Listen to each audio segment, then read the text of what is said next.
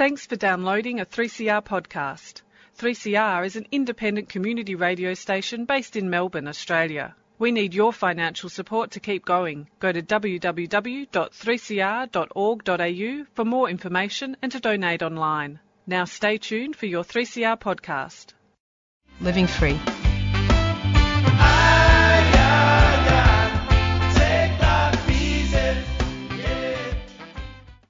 Welcome to the Living Free Show on 3CR Community Radio, 855 kilohertz on your AM dial.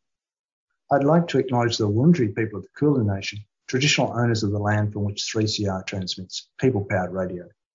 Hi, I'm Bill, and each week on the Living Free Show, we showcase one of the recovery programs that assist those suffering directly or indirectly from addiction to drugs, alcohol, gambling and food. Our guests share their recovery story and highlight that shared experience saves lives. Today, my guests are recovering members of Food Addicts and Recovery Anonymous, and they'll be sharing their story of food addiction and how food addicts help them. So, Bridget and Patrick, welcome to the show. Thank you. Thank you. So, we usually talk about growing up and the things that influenced us to take the path we took, and looking at our relationships and how our addiction has affected relationships and that, and then to go on and look at recovery and I guess your path to recovery and the things that helped you the most to get where you are today, and then how good recovery is.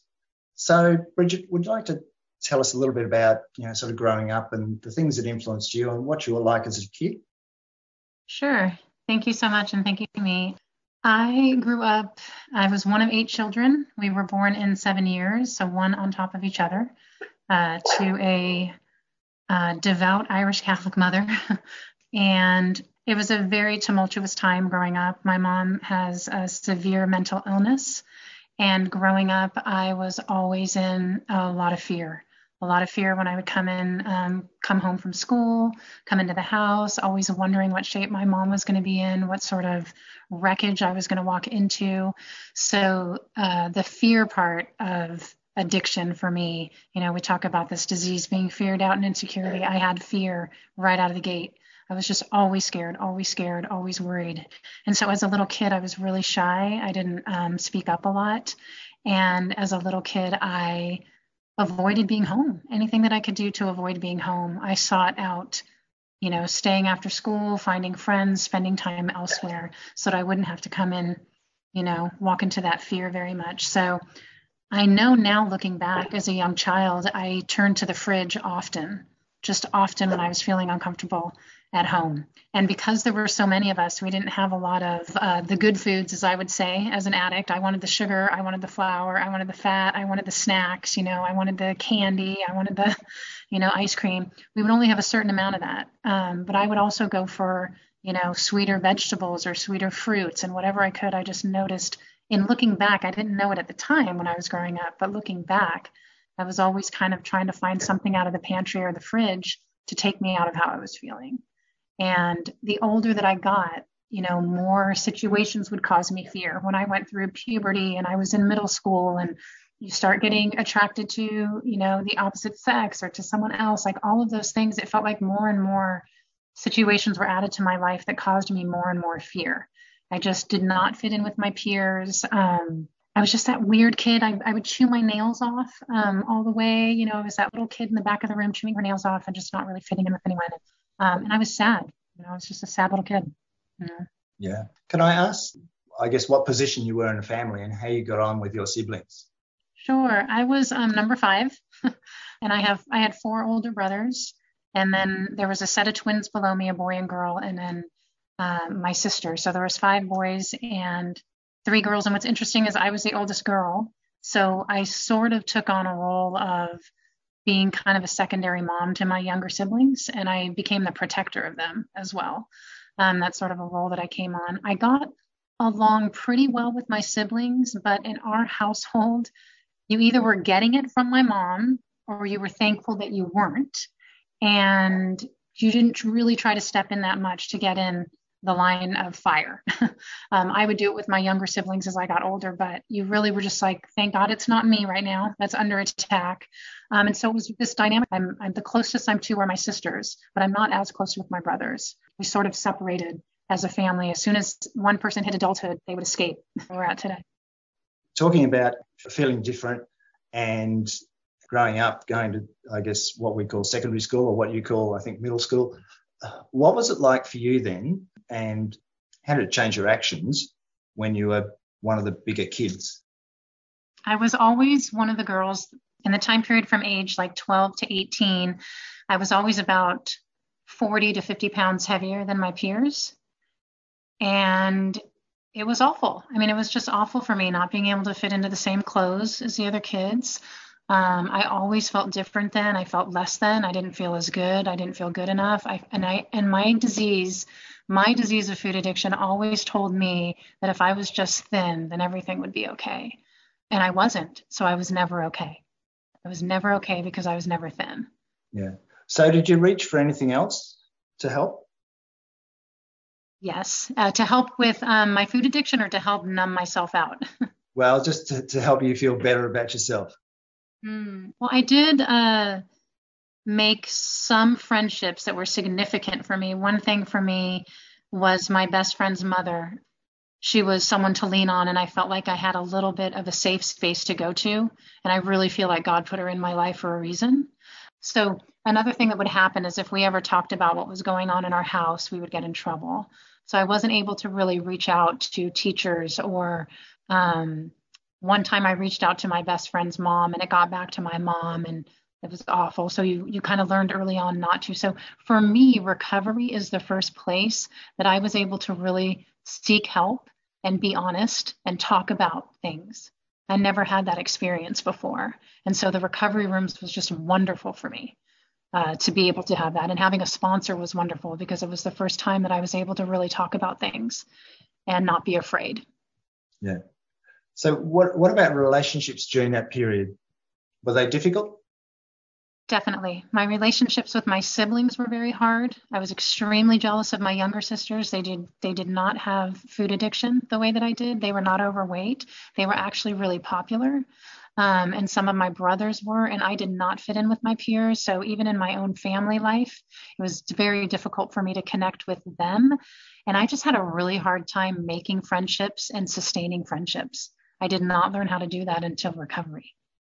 They were very superficial. I mean, I remember to this day, someone on my volleyball team that I played with every year, she lost her father in the middle of high school, and I didn't even know that. I didn't find it out till years later when she posted something on social media mentioning it. And I just remember thinking to myself, I was so disconnected to my peers as I was growing up that I didn't hear or even understand significant things that were going on for them. I guess you could call it just extreme self-centeredness for me in this disease. I didn't know what was going on for anybody else. Yeah.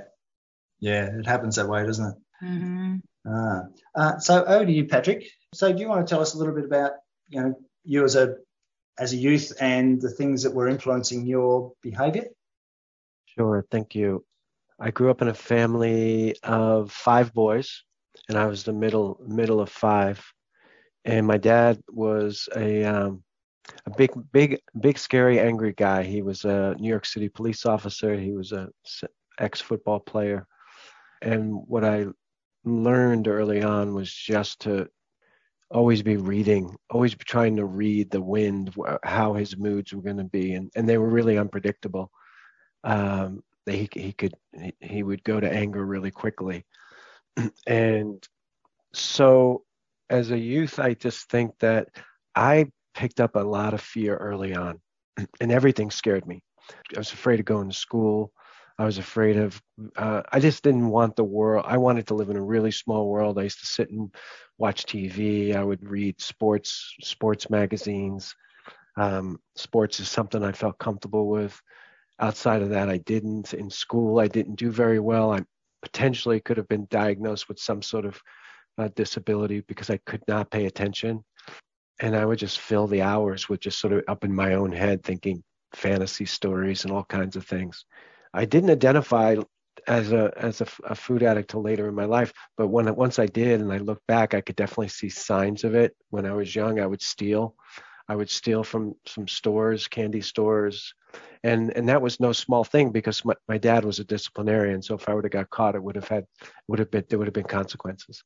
I would steal even within my house. My mom, we were fairly low budget family, and everything was fair was like we knew what was ours and what wasn't ours. And my mom would bring some stuff in and say, keep your hands off this, and I wouldn't. Did she say that because she knew you were taking it, or? I think she said it because it wasn't just to me. She said it to all five of us. Right. And it was like, this is something special. We're going to use this for special occasions. But I actually could not stop myself from going and availing myself to it. So all the fear, and at the same time, like this really big desire to be special, to be somebody important, to be popular. And I went through school. I had difficulty in school. I started cheating to get through. And then I got into alcohol I would say, I think I was 15 years old when I first drank, and alcohol became a big crutch of mine for a long time, for a lot of years. And I don't know how I didn't end up in the rooms of AA, but for some reason I was able to, when it was time to stop, I could do it. And at the same time, I used to drink every day. I had blackouts. So I had all kinds of things. I have a story that can match many alcoholics, I'm sure.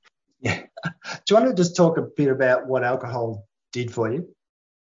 Oh man, it just gave me, all of a sudden I was somebody, all of a sudden I read those stories in the AA Big Book about people who didn't fit in, and then they drank their first drink, and from their toes to the top of their head, they could feel it. And that was it for me. Very first time I drank beer with my friends, we were at a school dance, and I couldn't barely interact when I was there. We went outside, had a couple of beers. I came back in and I had a personality. I could talk to the girl that I had a crush on, who I could not talk to before that. So all of a sudden I could engage. I was funny. I had things to say. And when I wasn't, I was stuck. I was so tongue-tied talking to people and had no ability to talk to girls. So that's some of that. Relationships and girls definitely took up a lot of headspace for me. And yeah, I would say those two things, the girls, romance, and alcohol. It was like my teen age and into my 20s, doing a lot of that. I actually became a cook, a professional cook. So that put me around food a lot, and I was always a really skinny kid. So it wasn't like I had to worry about putting on weight. I could eat a ton of food and not have to worry about it. But I was in restaurants. I started working in restaurants, which was an environment that had all kinds of addictions and things people were using, and it was sort of perfect in some ways for me because I fit in there. I used coffee, I used alcohol, I used sex, I used overworking, anything to make myself feel like I belonged or I was important. So when did you notice food was a problem to you? At that point, was it becoming a concern?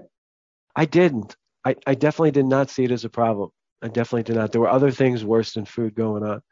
I got into 12-step programs when I was 33, and it wasn't about food. It was about other addictions. And the story, the sort of philosophy or the formula in 12-step programs is you put the drug down and you stay available. You stay available to God. You stay available to life. And I put the things down, but I picked other things up.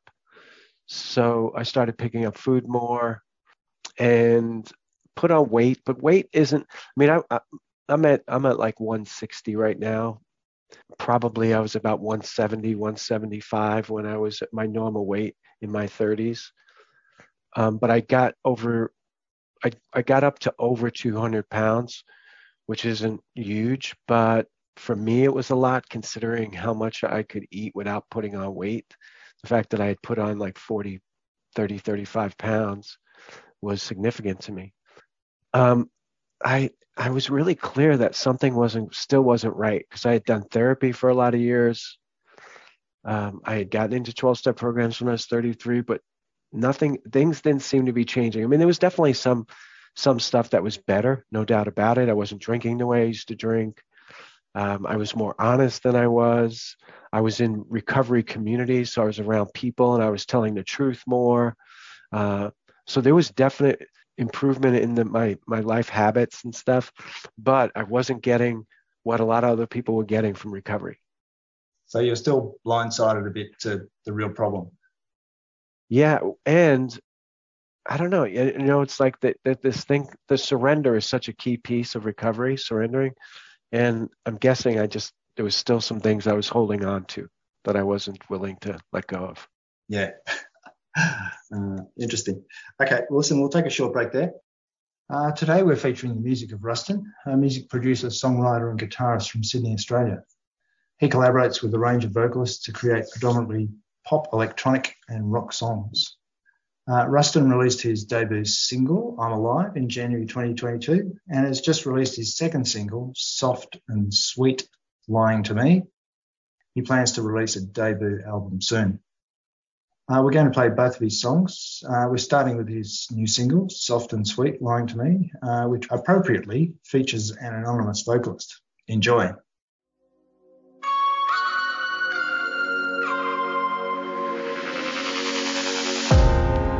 Can I change the way he feels about me? Don't know how to move on from him. I could chase all these feelings, never fight no one better, and just do what I do, always come back around just to see it through. Got me wrapped 360 around his little fingers.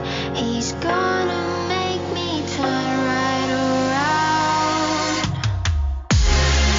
He goes soft, he goes sweet, when he's lying to me. He goes soft, he goes sweet, when he's lying to me.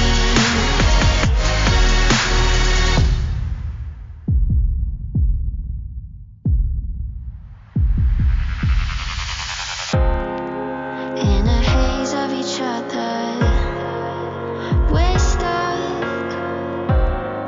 We say the worst things about the other when we are drunk. And when we fight without meaning, there is nothing that he won't say. Oh, he'll do what he does, and I always come back around just to make it worse. Got me wrapped 360 around his little fingers. He's gonna make me turn right around, right around. He goes soft, he goes sweet, when he's lying to me. He goes soft, he goes sweet, he goes silent, and with his eyes he is lying to me. If I get one more dance, I might just start to believe him. If we have one more dance, I might just start to believe him. If I get one more chance, I might just start to believe. He goes soft, he goes sweet, when he's lying to me. He goes soft, he goes sweet, he goes silent, and with his eyes he is lying to me.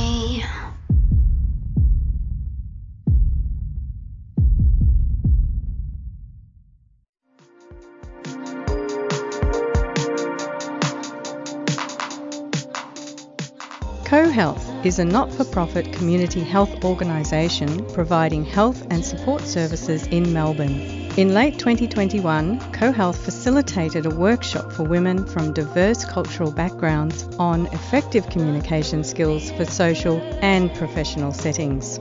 Positive outcomes for workshop participants were collaborative discussions in safe spaces and onward access to support services. To learn more about our services and programs, visit cohealth.org.au. CoHealth is a 3CR supporter.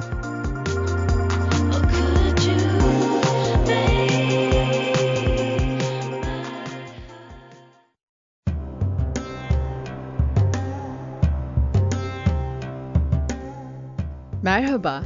Bugün nasılsınız? A Turkish eco-feminist approach to dismantle the toxic misconception of the good immigrant. Intrigued? Well, so are we. The Good Immigrant is broadcasted in Turkish every Thursday between 6:30 p.m. to 7 p.m. Tell your friends and family because you have a date with Özesuen Özgü. 3CR, 8:55 a.m. Thursdays, 6:30 p.m. to 7 p.m. See you all then.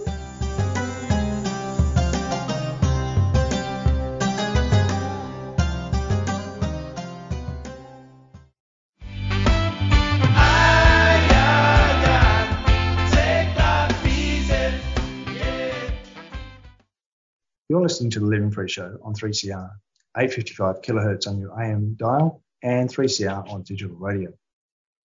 If you're interested in listening to one of our many podcasts, then you can head to your preferred podcast platform or just Google 3CR Living Free. On our webpage, you'll also find details about the Living Free Show and how you can contact us. Today I'm talking with Bridget and Patrick, and we're talking about recovery from food addiction with the help of Food Addicts and Recovery Anonymous.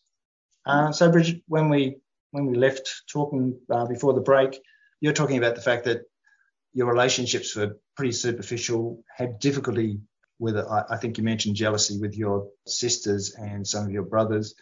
So you're getting towards the end of your teens. So what was life like for you when you finished senior school? Well, I went away to college here. I think you might call it university there.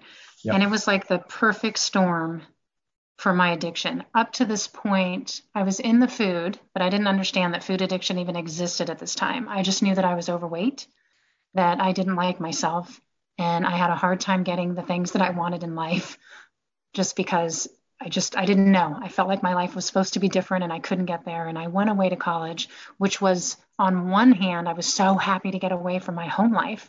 I went to school hundreds of miles away, finally away from, that tumultuous family, but I didn't know how to live life. I wasn't given tools on how do you take care of yourself? How do you take care of yourself? I didn't know how to do that. I was a food addict and I was always searching for the food. I also became an alcoholic during this time period, tried drugs, smoking, you name it. So it was like this perfect storm. I went away to school. At this time, I was 165 pounds. I was 18 years old.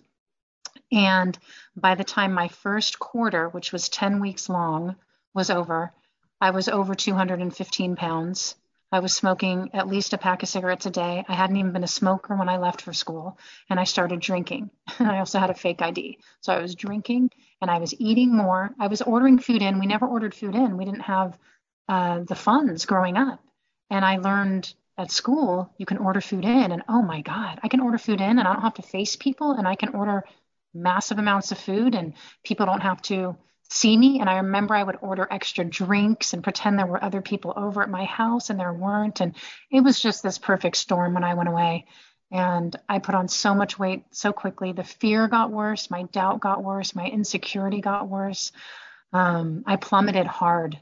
Like I fell hard and fast into addiction. And that lasted my whole 4 years of school. I barely graduated. I cannot believe I graduated from college. There's a story in the big book that says that when people start missing the bar. Normal people, if they're missing what they are setting as the bar for themselves, will rearrange their life so they can make that bar. But addicts, we just lower the bar. And that's exactly what I did. I lowered the bar to like, I just want to graduate. And then I made it for a couple years after graduation before I sought recovery.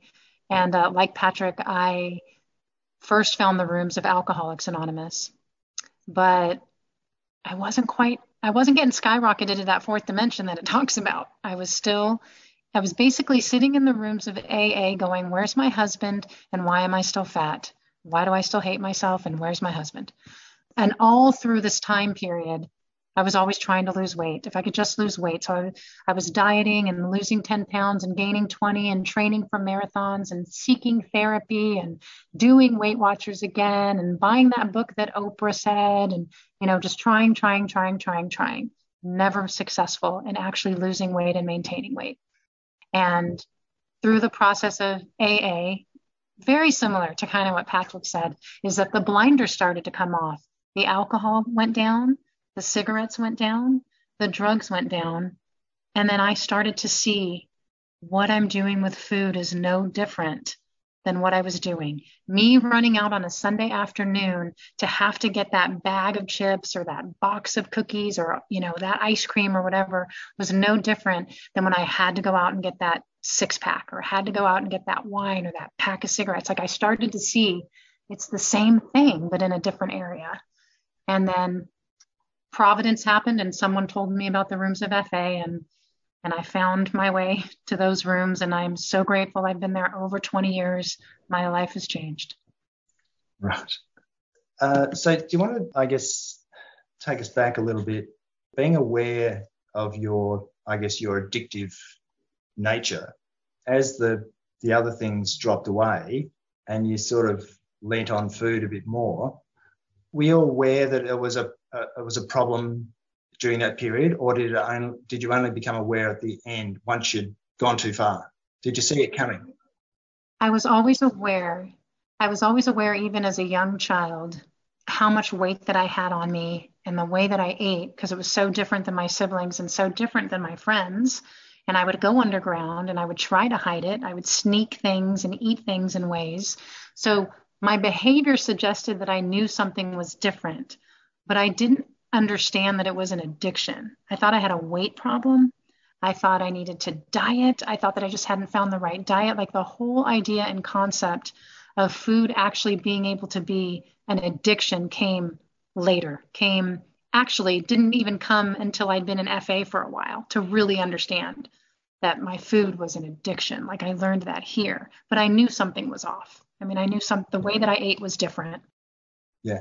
So do you want to talk a bit about what it's like going to your first FA meeting and talking to people who are sharing experience that you've had with food? Sure. I was scared to death walking into my first FA meeting. I didn't know what to expect. I didn't understand. Someone had just mentioned to me that I might want to check this out. So I went. It was much different than an AA meeting for me. It was the people. I was the type of person that would sit in an AA meeting and chat with everyone and pop up and down to the back of the room to get my coffee and my cookies and my this and my that and telling jokes over here. And I walked into this room a little bit late and everyone was sitting auditorium style, very focused, very quiet, as if I had walked into like some sort of symposium or lecture, that was very, so I was taken aback by how serious the people in the room were taking it. I felt helpless and hopeless that day. I really did. And I looked around the rooms and most of the people were thin. So I didn't understand why they were there. I didn't understand because in my mind, if you were overweight, I thought I was walking into a room that was going to lose weight and keep it off. It was not something that was even in the realm of possibility for me. So that came up for me. And I heard the definition of abstinence in food addiction, which is kind of step one for us about weighing and measuring food. It scared me. And then it said no sugar and no flour. And that really scared me because I sat in that whole meeting trying to figure out what would I eat? Like I'd go, what do I have for breakfast? Oh, there's flour, there's sugar, there's this, like everything that I ate had that in it. So I was scared, but I will say that I got hope from that meeting because the thin people got up and shared and they weren't always thin. they shared part of their story. One woman that got up blew my mind. She had lost 80 pounds and kept it off for 2 years. And it just blew my mind. I was completely blown away. So I came in scared, hopeless. I went away with maybe a little bit of hope, but I still didn't think that I'd be able to do it. I still didn't think I would be able to do it. That's what the first meeting was like for me. Thank you. Patrick, we'll go back to you. You mentioned you found out about FA through another 12-step program and realising that food was an issue for you. So what were your steps to find help with your food addiction? Well, maybe I'll just even go back a little bit. When I got to FA, I was 51 years old. So I had been in recovery since I was 33. So I had a number of years I understood the steps. I'd read the big book, all that stuff. As I said earlier, I felt like there was definitely something missing from my recovery. I didn't have, when we would read the promises, I was very clear I didn't have what the promises called out. I hadn't been rocketed to the fourth dimension. I wasn't happy, joyous, and free. And I felt really stuck. A spiritual life was attractive to me. I would do all the readings, but I felt like I didn't have the personal connection to a higher power, and was pretty convinced that was probably the reason why I wasn't getting the recovery. And the manifestation of my addiction, disease, illness was playing out in a lot of different ways. I couldn't hold a job. I wasn't working. I was in debt. I was having a hard time paying my bills. My life had really shrunk. And it seems like, this is an exaggeration, but it seemed like it had shrunk down to my coffee table and my TV. The coffee table being full of food and the TV showing me the sports events or the movies that I probably had seen 3, 4, 5 times already. And I was at a meeting for another program when a friend of mine came up to me and told me he had joined FA. And it got my attention. I said I'd gotten to 205 pounds, but I had lost some of the weight doing my own little, cut out desserts or whatever. So I had lost some weight. So I didn't think I had a weight issue, but the way he talked about FA got my attention. And one of the things he said was they really have the corner on the spiritual side of the program. And I was clear I did not. And I wasn't getting it. So it stayed in my head, and for about 2 months, I didn't do anything about it. And then I had a couple of episodes with food. And when I say episodes, I could clean up pretty well and eat the things I wanted to eat. But then there would always be the inevitable. I'd go to a party and I'd say, no, I'm not going to have that. I'm not going to have that. And then before I knew it, I was eating it, and then I was binging. And then I'd go home and feel bad about myself. So I had a couple of those incidents when I called my friend back and asked him if he would take me to an FA meeting. We went to an FA meeting in my area, and pretty immediately, Bill, I'll tell you, it was like I just had a sense there was something different. There was something different in the room, and I got this sense of hope. It was two things. One, there was a sense of hope, like, wow, this is different. Maybe there's something here for me. And then the other thing, which was more from the fear side, was, yeah, but do I belong here? Am I really a food addict? And those two stayed with me for a long time, actually, and while I was working the program. But I just kept coming back. And I would tell people, I'd say, I don't really know I'm a food addict. And they'd say, don't worry about it. Keep coming. And I did. And I'd get through my fears. I'd talk to my sponsor and just be honest. And nobody ever said, you know what, Patrick, you're right. You don't belong here. You're not a food addict. You don't belong here. Nobody ever said that to me. And little by slow, as a slogan we use in FA, little by slow, I just started getting better. I did everything we did in FA, and I had a hard time. It took me 14 months to get my 90 days of abstinence, which is sort of a landmark in FA where you can start doing service. You can have a voice in front of the room. And I kept having breaks. So I stayed in my seat, and there were times I was like, I don't want to be here. This isn't working. I want to get out of here, but I never left. And I think it's because it's where I really belonged. And I felt like I was out of options also. felt like there wasn't a whole lot I could do at this point, and FA looked like the best game in town, so I stuck around. Yeah. Do you want to talk about not being able to maintain abstinence and how that felt going to meetings? Yeah, it was hard because I like to. I can think pretty highly of myself, even when you'll hear people in 12-step programs say we're egomaniacs with an inferiority complex, and I relate to that because on one hand, I suffer from massive low self-esteem and unworthiness, a sense of unworthiness, but on the other hand, can think like I've got all my stuff together and I'm pretty, I got a lot to say. So not being in the meetings and keep breaking and continuing to not have a voice was hard for me, but I think it was really the road I needed to walk because there was a lot of humility, and it sort of tested me, like, are you going to stick around or not? Are you going to stay here or not? And even though I was breaking, I could see that there was, like, I was doing all the things people do in there. That I was doing the tools. I was making my phone calls. I was doing my 30 minutes of quiet time meditation in the morning. I was going to my meetings. I was serious. I was committed. I just couldn't. And my breaks weren't huge. They were more like, it's hard to explain it, but in FA, right, we have a lot of structure. We have a lot of structure around the food. And I had a hard time maintaining the structure. And I used to be a cook. I was a professional cook. So I was like sticking food in my mouth when I didn't even realize that I was sticking food in my mouth. And a lot of my breaks happened that way. Just mindless eating, not paying attention and sticking things in my mouth. Yeah. It sounds pretty familiar to most of us who do that normally ourselves. Okay, well, listen, we'll take another short break there. Next up, we have Rustin's debut single, I'm Alive, featuring vocalist Xtina Louise, and it was released in January 2022.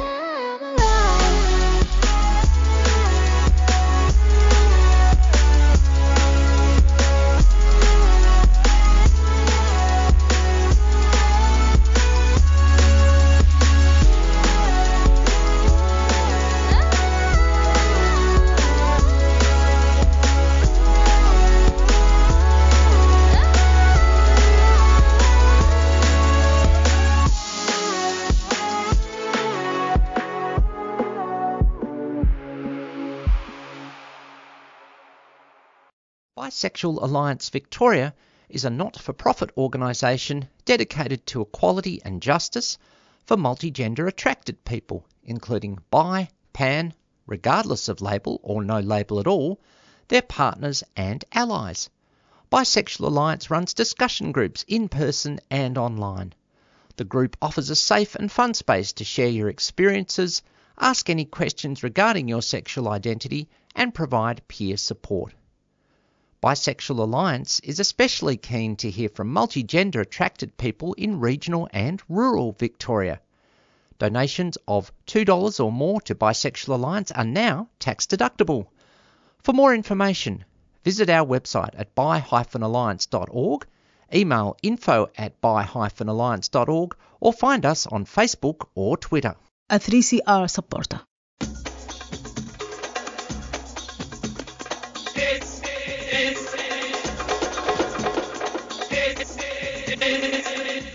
Salam Habibi. Salam Habibti. This is Marushti and Lukman from Salam Radio Show. Tune in on Sundays from 4 till 5 p.m. on 3CR for some modern Arabic muzika. Salam Radio Show will be bringing you every week a search of new, modern and reinterpreted sounds of Arabic muzika ranging from trap, rap, hip-hop, pop, R&B, experimental, ambient and electronic music. Yalla Habaibna. شو ناطرين? Join us every Sunday on Salam Radio Show. Mainstreaming Arabic muzika. Boom.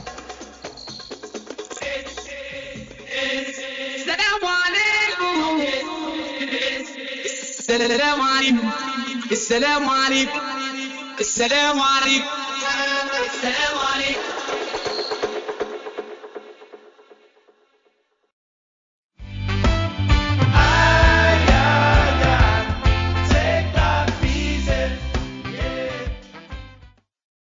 This is the Living Free Show on 3CR Digital and live streaming on 3cr.org.au.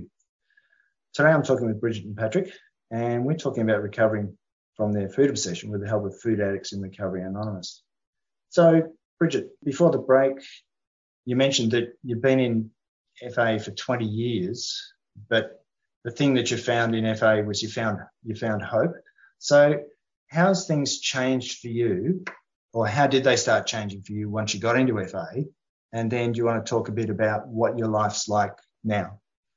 One thing that changed pretty quickly in FA when I started weighing and measuring my food and put down sugar and flour, the weight came off. I am thin as an adult, and I never had that experience ever. By the time I was 12 years old, I was already 165 pounds. And today I'm 115 pounds, and I've been that weight since being here. So the physical part, we talk about recovery being physical, mental, and spiritual. The physical happened really fast for me, kind of putting the plug in the jug, as they say. Interestingly enough, in the beginning, my fear got a little bit bigger because I was no longer numbing myself out with food anymore. So I had to walk through the discomfort of, oh my gosh, I don't have the crutch anymore. But thank you, God, FA isn't just a diet plan. It gave me a sponsor. It gave me tools to work that could help me get through the uncomfortable time in the beginning where I literally felt like my skin was taken off and put on backwards. But I had a sponsor that I got to work with. I had meetings that I was going to. I had a fellowship that I was building. And slowly, we say this a lot in FA, slowly, like water over a stone, my life started smoothing out. That second part of step one, where the unmanageable life gets to become more manageable, that's been a slow process, over the years. I came into FA when I was 28. I was single. I was incredibly lonely. I was angry. I was miserable. I was jealous of anyone that had relationships in their life, especially with, a significant other. I was pretty successful in work. That hadn't fallen apart yet, but I was miserable and didn't want to live anymore. That literally, I came in so broken, so broken, and fast forward 20 years. What hasn't happened in 20 years? I met my husband. I dated as sanely as a food addict in recovery can date. I think dating's hard for everyone, but addicts put a twist on it.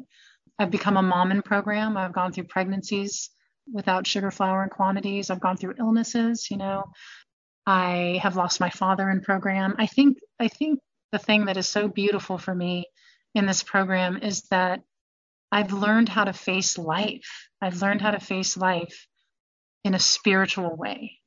Instead of the fridge being the answer, fast food being the answer, the Quickie Mart being the answer, whatever snack item, like I've learned to let a spiritual way of life and a relationship with my higher power replace that. And it has changed everything in my life. I mean, my life is so much better than when I first came into these rooms. And I know it's going to continue to get better. And I've changed. I have friends today. I'm not as lonely today. I have a friendship. I have a spouse, like things that I couldn't manifest in the disease. Yeah, it is good, isn't it? It's good when the change comes. So do you want to talk a bit about relationships and how that's changed for you? Because being somebody who had to hide their addiction for so long, it must be hard to change that and be open and honest with people. Yeah, definitely. I think the thing that always amazes me today is that I'm a participant in relationships today. I listen. I hear what's going on with people. I ask them about things that they've shared with me. When I was before program, it was all about me. It was all about me, and I was never even caring or concerned about other people. So that's been a huge difference for me. I think the most significant relationship that's built into FA that helped me in every other relationship, I always said that I wouldn't have even gotten married if I hadn't had this relationship, was the relationship and how we use a sponsor in FA. In the beginning, as I'm trying to put down sugar and flour and weigh and measure food and not eat in between meals, I'm calling a sponsor every morning and talking with her. And I learned how to build a relationship. And she didn't always say what I wanted to hear. There was a lot of hard to hear, good to know, in this program. And I didn't cut and run. I learned in this program how not to cut and run. I am a cut and runner. I would have friendships for a year, and then my disease would blow up that friendship and I would never talk to that person again. That is my history of friendships up into FA. And I remember being at a committed meeting and I got annoyed with a friend of mine in program, and I told my sponsor the next day, I'm not going to go to that meeting anymore because of so-and-so. And she said, no, you're going to go. And that's why I learned how to not cut and run by working this program before program in relationships. It's a good feeling being not so much in control of yourself, but comfortable with yourself. You mentioned that you're a mum. So what's your relationship like with your children around food? Well, they know mommy's in a food program. So they're 10 and 11 now. And, it's funny, sometimes they'll be like, oh, mommy, this tastes so good. I wish you could have it, but I know you can't have it, mommy. So we have stuff like that comes up. And I've talked to them, I've been honest with them about, that I'm an addict and that I have food addiction. And even just today, I was driving my son to a sporting event and someone called and I didn't take it. I canceled it. And he goes, oh, is that from your program? Is that someone calling from your program? I was like, yeah. So they know that I'm a food addict. They know that addiction runs in our family. They know that I do meetings. I have a sponsor. I take calls in the morning. It's funny. We do quiet time in this program and they'll walk downstairs. And if I'm seated doing my quiet time, they go, oh, she's doing quiet time, turn around and walk away, come back 30 minutes later. And my relationship with them can be kind of hard when I'm feeding them, when I am preparing food for them, when I am watching them eat stuff. I've always told them, yeah, it's hard having a food addict mom sometimes, but we'll get through it together. Sometimes I can be a little sensitive to how much sugar they're eating, or my own fear will come up, and it'll come out. So they experience that with a food addict mom. However, the benefits outweigh. Having an abstinent mom who loves God is the best gift that I can give them, and that I can give them from working this program each day. Yeah, I agree. It's the power of example, just to show people that you can have a problem, but it doesn't have to rule your life. Mm-hmm. Definitely. Yeah. So back to you then, Patrick. So we talked about, getting into FA, the difficulty getting up 90 days. So once you got your 90 days and you were able to start sharing in meetings. How did things change for you? Well, it's definitely been a slow journey, but it feels like the right slow journey. I was always looking for something quick and like they say, the easier, softer way. FA doesn't promise it.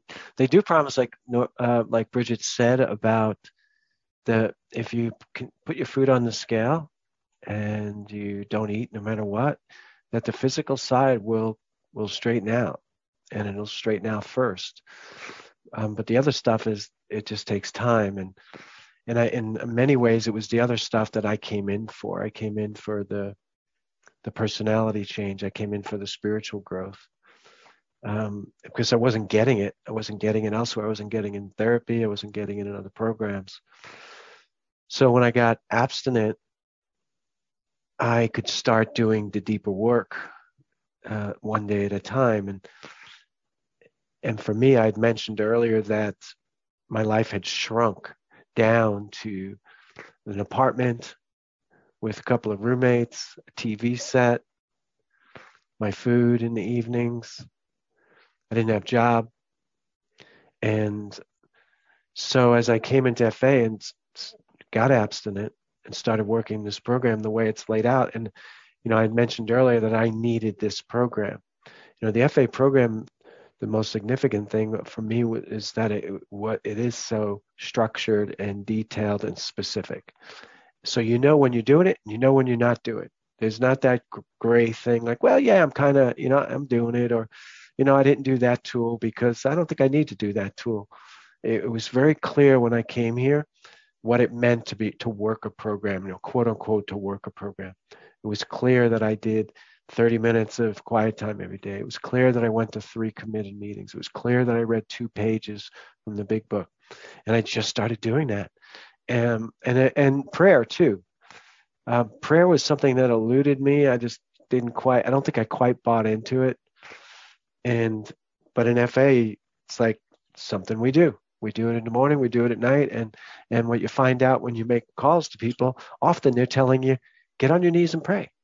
I was at that place where I had the gift of desperation, and I just did what people suggested I do. And all of it, day at a time, like water over a rock, started changing me. And somewhere along the way, I developed a relationship with a higher power.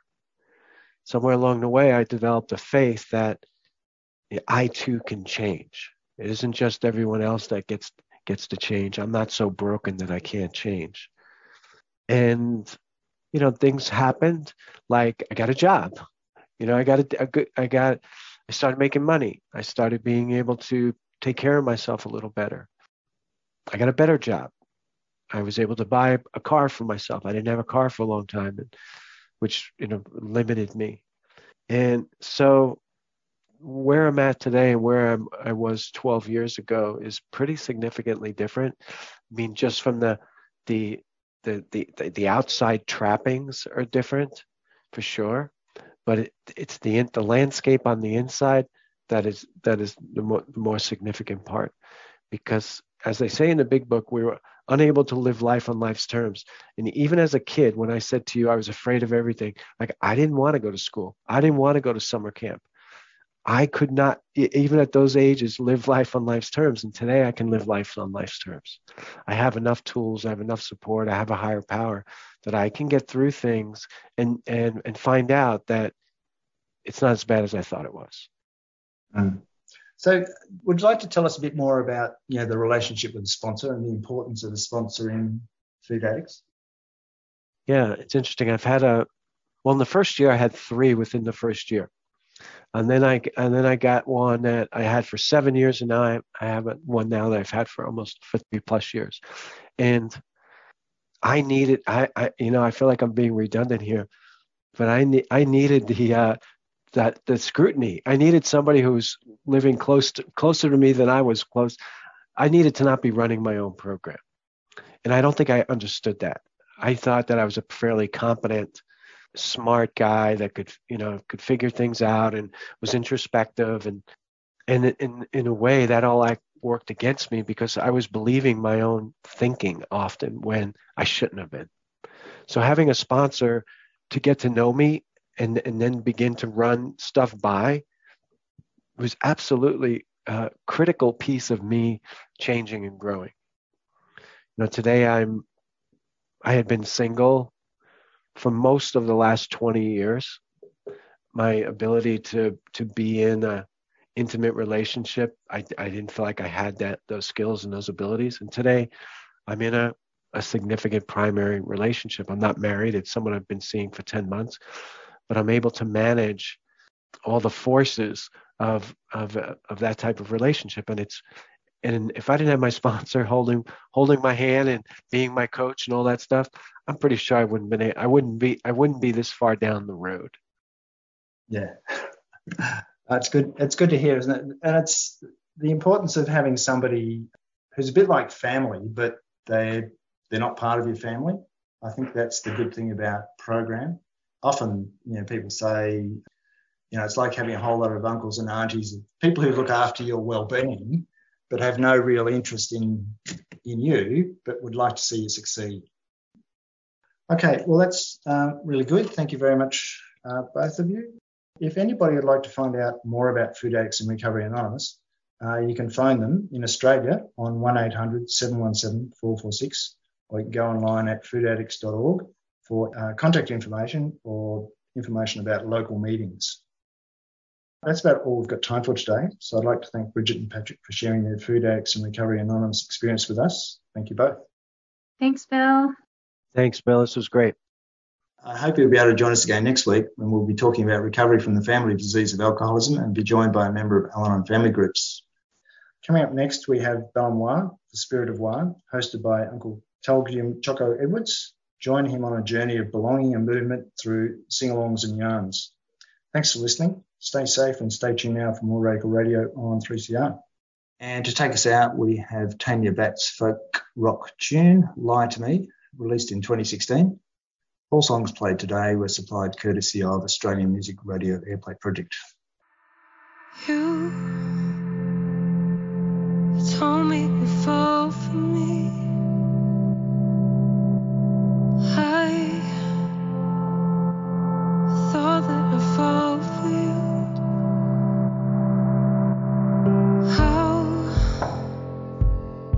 How did you lie to me? You totally lied to me, saying all the things that keep me here, making me believe you hold me deep,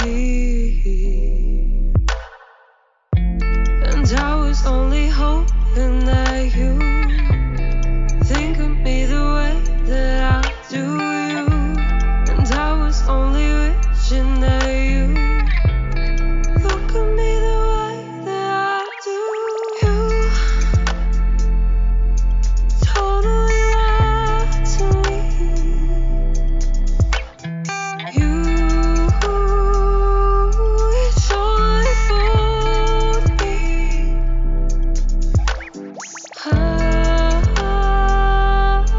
Totally fell for you.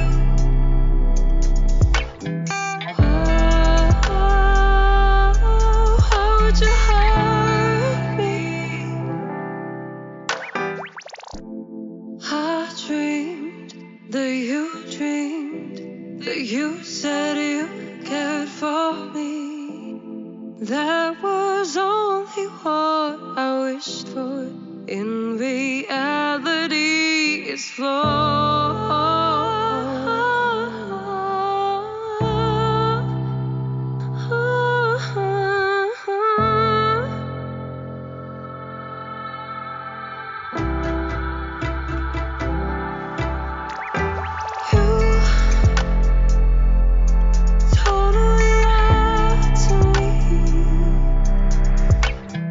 You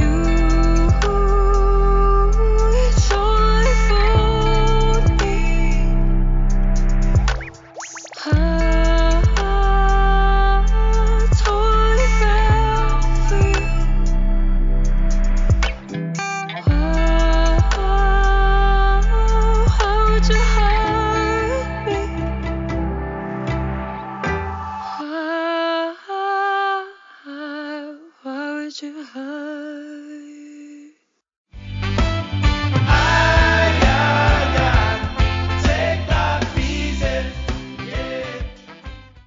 You've been listening to a 3CR podcast produced in the studios of independent community radio station 3CR in Melbourne, Australia.